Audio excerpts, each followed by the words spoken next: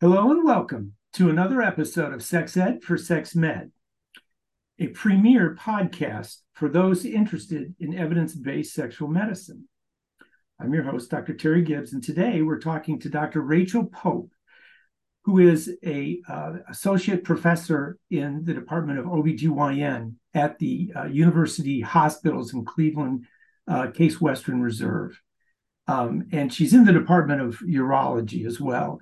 She is the chief of the Women's Sexual Health Division, and she is fellowship trained in global women's health, specifically in childbirth injuries, including obstetrical fistula in sub-Saharan Africa.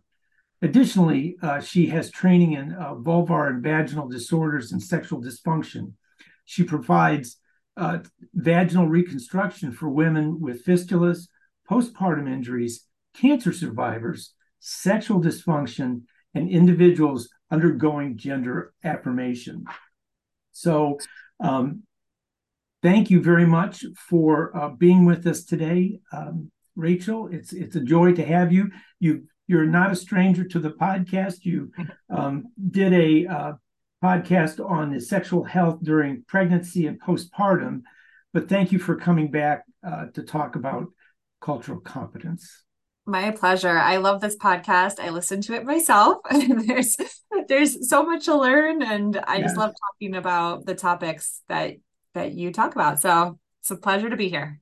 Well, let's start it off with you have a podcast, a wonderful podcast that Oh, I thank you. listen to, and it's Oh, thanks. Humanity. It's I know it's a compound of two words, but Mhm. would you just talk a little bit about your podcast? Yeah, thanks. Well, I feel like I've lived in multiple places around the world, and everywhere that I've been, including the US, I find that women really lack some basic understanding of their reproductive organs, of their genitals, and their own body parts. And it's not necessarily because they don't want to know, but it's difficult to get accurate information. And people look online, and there's a lot of really bad information online.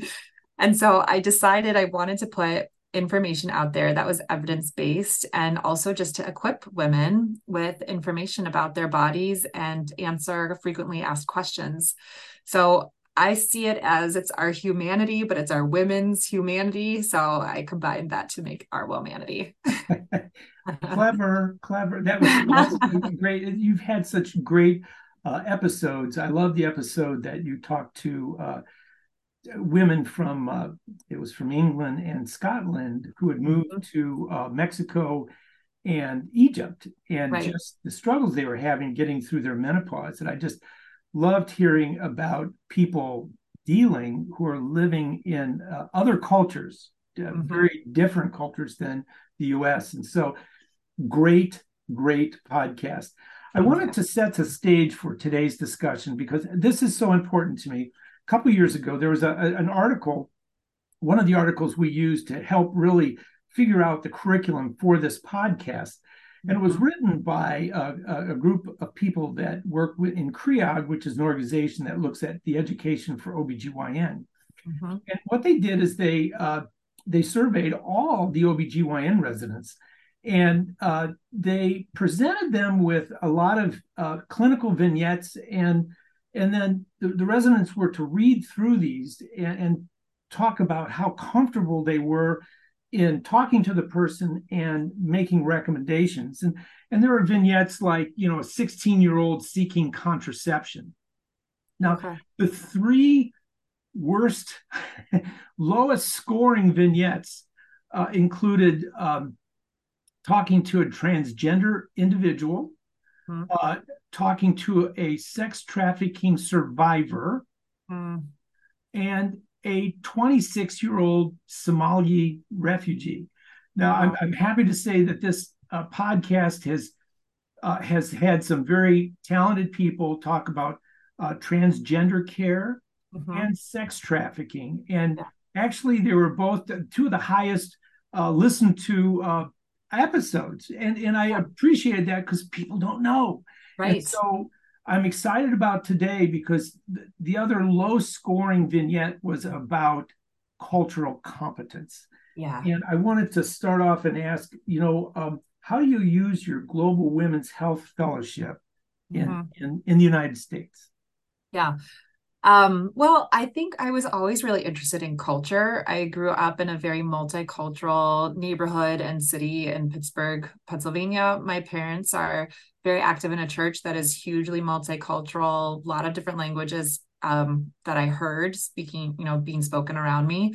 So I always found it really interesting that there were these different cultures around the world and that they were so distinct from one another, sometimes having overlap, but really I just was always fascinated by culture. And so as an undergraduate, I actually studied anthropology and specifically cultural anthropology, and then the medical aspects of anthropology. And that was where I found really this was the most fascinating thing, where you can see how childbirth is different from culture to culture. You can see how health seeking behaviors are different, and even whole healthcare systems are different culture to culture. And that just started making me want to travel. And so my travels have helped inform a lot of what I bring into my practice now. But not everybody can necessarily take the time off or travel. I was lucky to use a lot of opportunities in college to travel. I was in West Africa.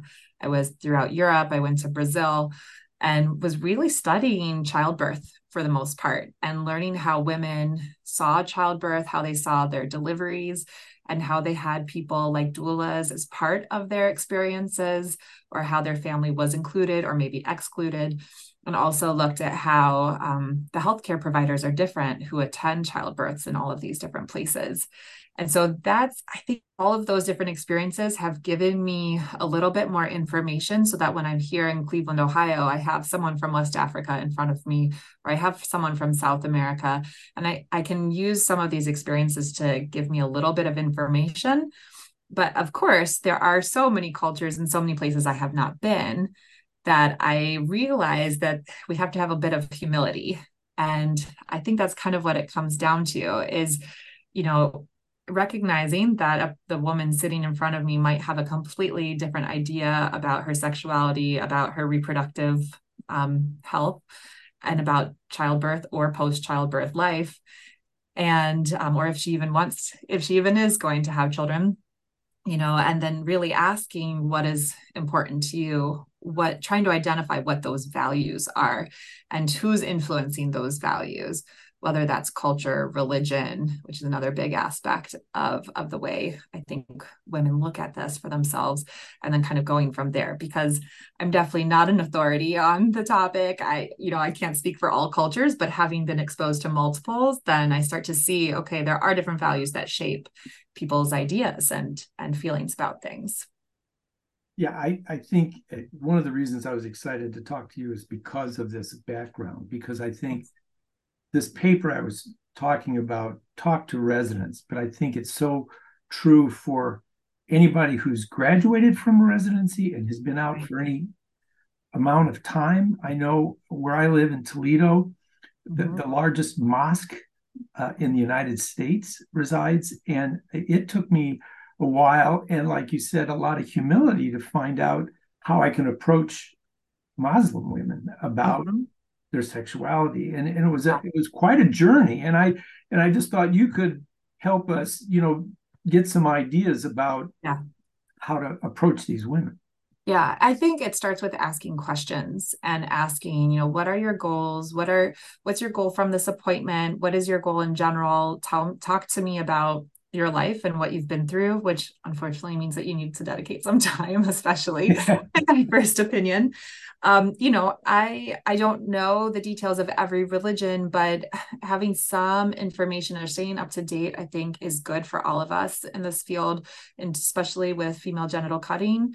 That topic comes up a lot because it's it's controversial. It is, an infringement upon women's rights and child's rights, but it's also very culturally valued for a lot of women. And I know there are women who come from, cultures where that's practiced, but grew up in the US, and they will travel back to their home country to have it done because it's seen as a rite of passage.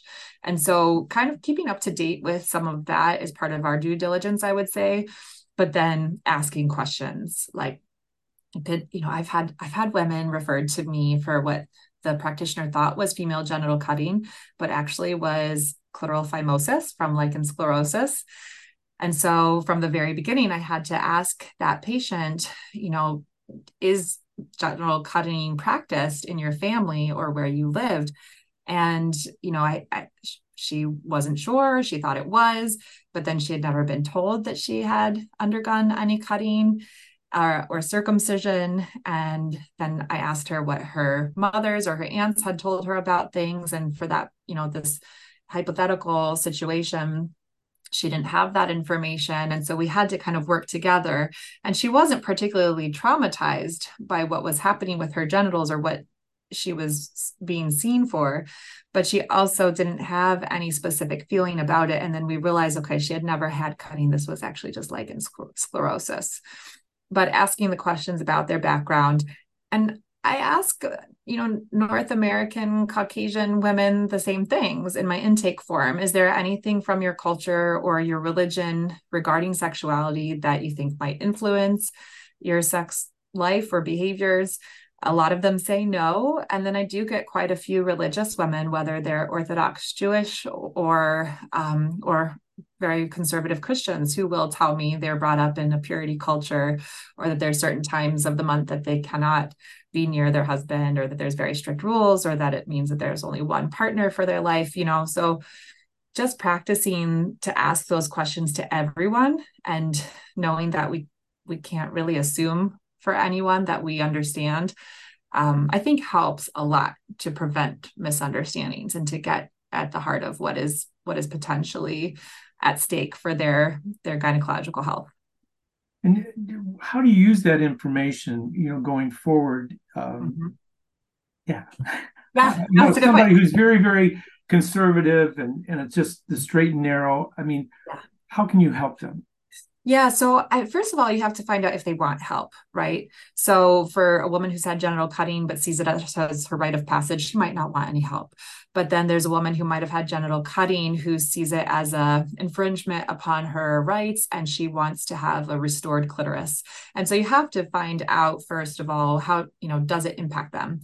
Similarly, I have patients with vaginismus who were brought up in a purity culture, and they want to now conceive. So they got to get past that vaginismus so they can be intimate with their partner and get pregnant. And so sometimes that helps me understand what the issue is. Whereas other women who've been brought up with the purity culture maybe don't want any help. They've got their partner, they're happy. They really don't want to talk about sex with me.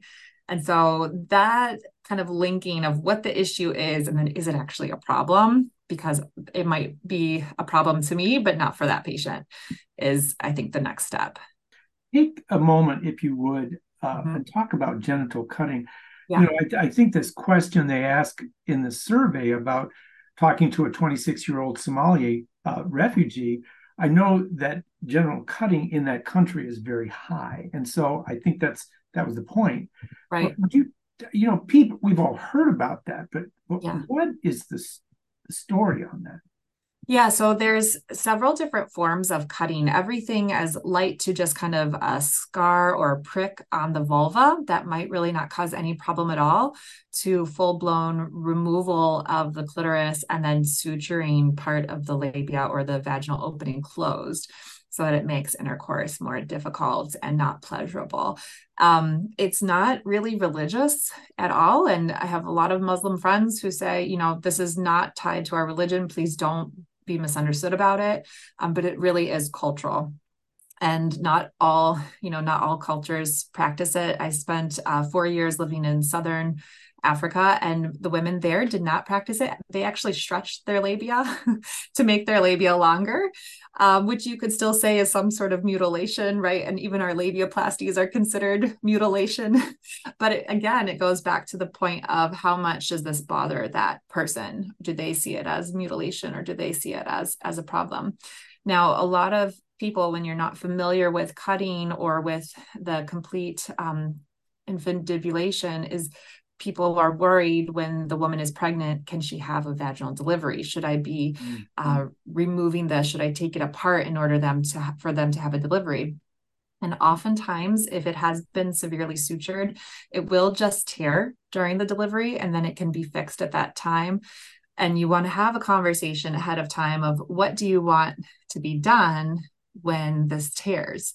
I urge providers to not redo things because it sets the woman up for chronic pain with intercourse.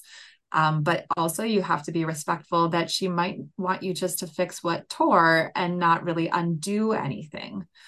There are a lot of women that I've seen who have scarring over their clitoris, and I think the intention was for the entire clitoris to be removed.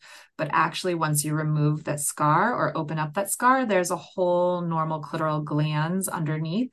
And then, of course, the clitoral nerves usually actually are way deeper beyond what you're seeing at the surface. And so you can talk to the woman about, well, she might actually still have great stimulation of her clitoris. Does she want surgery to restore her clitoral look, or remove all the scar tissue? Or is she okay because she's actually able to have an orgasm and she's not having pain with intercourse? That's really important because we see people getting surgery left and right, and they actually have function and they're not, that it might do more harm by doing surgery and then making them feel like they were really something bad was done to them and they're never going to be the same. They might need sexual counseling and kind of that emotional support more than the surgical support. Was the idea of cutting always to take the pleasure away? That's what I understand. Okay. And that you are seen as a woman and you're seen as pure when you've had the cutting. Also, that you're not going to have a partner before you are married. And of course, that might be different from group to group, but that's what I've heard the most. And I should say, most of my experience is from Sierra Leone, where about 90% of my patients had some form of cutting done. And I didn't see the most extreme there. I've spent quite a lot amount of time in Sierra Leone taking care of women with obstetric fistulas or childbirth injuries. And many of them just don't have labia minora. And they do have a clitoris still. And some of them have some scarring on the clitoral hood or on the clitoris. But none of them who I took care of for fistula repairs asked me to ever do anything to fix, or repair their cutting. For them, that was just kind of part of their genital anatomy. And of course, if they wanted me to do something and we had good consent about what the outcomes would be, then I would talk to them about it. But in that particular cultural scenario, they have not, those women don't ask me about their clitoris. We talk today a lot now, kind of a buzzword, of the social determinants of health. Yeah. And, could you take that idea and put it together with what we're talking about with cultural context? Sure. Yeah. So I would say probably the most important is social support. So we know that when people do not have social support, when they don't have family who support them, they don't have a network of friends or people in their lives that would help them if they were to become ill or need extra support, literally, because of illness or health problem, then they do worse and they have poor health outcomes. And if they do they're more likely to become ill or have some sort of health problem. And then on top of that, they're less likely to get better because they don't have that social support. Now, there's lots of other aspects of social determinants of health, including economics. And so I think we could see why if you don't have a good economic situation, you're not going to have as great access to healthcare. You might not be able to afford the options that you want in healthcare, especially in our society, unfortunately. And you might not have the ability to access that ongoing healthcare or the things that make you healthy, like healthy options for food, exercise, all of those things. Food security is another aspect of the social determinant of health. Smoking, transportation, all of those things are kind of what we see as the social aspects that determine our outcomes. Not only do they determine our outcomes, they determine, that we might even be exposed to things that will make us sick. So someone who does not have as much social mobility or has worse social determinants of health might really only be able to take the factory job after school and get exposed to a lot of harsh chemicals that might make them sick later on in life. Whereas when you have the social support, you have the economic support, You have options to choose what you are exposed to, and you have a little bit more agency, and you might be less likely to get sick. And then if you do get sick, you're going to be more likely to recover quickly. I think, just for the listeners, especially the trainees, um, is there a 1, 2, 3 approach that there's so many ideas here, and I Yeah. know you're, yeah, I know, having known you, I know you're, not only very talented, but you're very sensitive, and I think, um, what are some things we can relate to our learners to just Mm. start to think about? They walk into the room and sit down, and away they go. Yeah. So I think one of our defaults in medicine is to feel like we have to fix things and to feel like we have to almost save the person and fix them. And we're the only hope for this person right in front of us. They call And that paternalism, isn't yeah, it is. It is. it? Got it. You got it. And of course, we want to use our resources to help people. And we want, if we see a woman who's at risk for sex trafficking or we're worried that she's being trafficked, we want to do what we can to help her get out of that situation.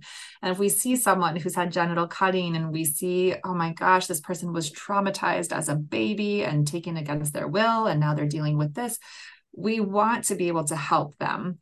But we have to realize also that we cannot change their culture. We cannot change what was already done, and finding a way to help them in the way that they want to be helped or that they can be helped in that moment is probably where we need to settle. And maybe that nothing is going to happen in that first encounter. And unfortunately, there's so many times in medicine where we only get that one encounter. And so you might want to present options for a person that they might not take right that day, but they could take down the road. So for a woman who's had genital cutting, you might say, it looks like you had this cutting done to you. If that's something that bothers you, whether that bothers you now or bothers you in the future, I want you to know that there are options in terms of surgery, in terms of therapy, and here are some resources. And that's where you want to necessarily leave it. You don't want to say, oh my God, you've been traumatized, you poor thing. I'm so sorry. I cannot believe that happened to you. Let's fix this. Right. So I don't know if that helps us show the difference, but we get so eager Yeah, no, to that's do well good. noted. Yeah. Well, that's great. Right. Like we are so eager. And I understand that eagerness. And I think the more junior we are, the more eager we are. Right. At least I'll speak for myself. The more Yeah, junior I was, the more eager I was. And then you start to realize, okay, you have to meet people where they are and give them those resources that's going to help them and make you feel better too. But really, it's up to that person when it's the right time and when they need to do something, or if at all.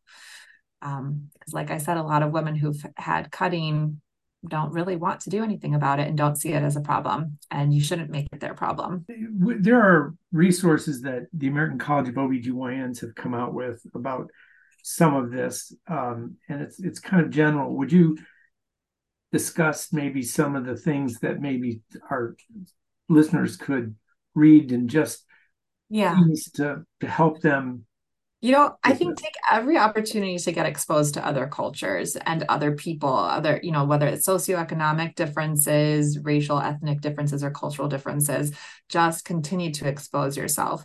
You can watch movies, you choose which movie you watch. With Netflix, there are so many movies out there. You might have to read the subtitles, but do it because it's going to give you some cultural information if you can't jump on a plane next week and That's travel. awesome. That's an awesome idea. And then take every opportunity to learn from your patients, ask them to tell you what a little bit about their culture, about themselves. um Travel when you can. I can't stress that enough. I didn't grow up with a lot of money, but the money that I had even in college I used for traveling.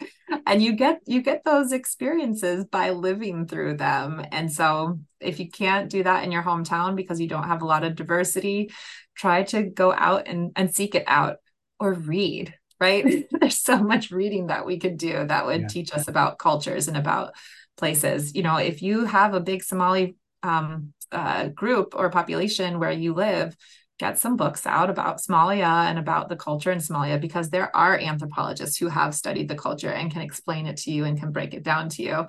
And we should probably be reading more of what they write. Absolutely. Well, Thank you so much for helping us get more sensitive towards this really important topic that I think it's been shown that people just don't know what to do. Yeah. And there's talk about it, but people don't know what to do. And I thank you for your experience and expertise. Do you have any parting shots? It's like, I think culture is all around us. We can look at our own. That is probably the first place to start. I should have said that earlier, is identify your own. What are your values? What is it that you want for your life and for your family's life? And then it'll help you to understand, the next person who's in front of you and go through what their values are and what they want for themselves. That's where I would start. It starts with us, right? Our own reflection. that's great. Thank you for your time today. Wonderful just review of this cultural competence idea. Thank you again. Yeah, no, thank you. My pleasure. Thank you for listening to this episode of Sex Ed for Sex Med. Please find the articles used in today's discussion in the show notes for further study. Also, you will find the contact information for our expert today.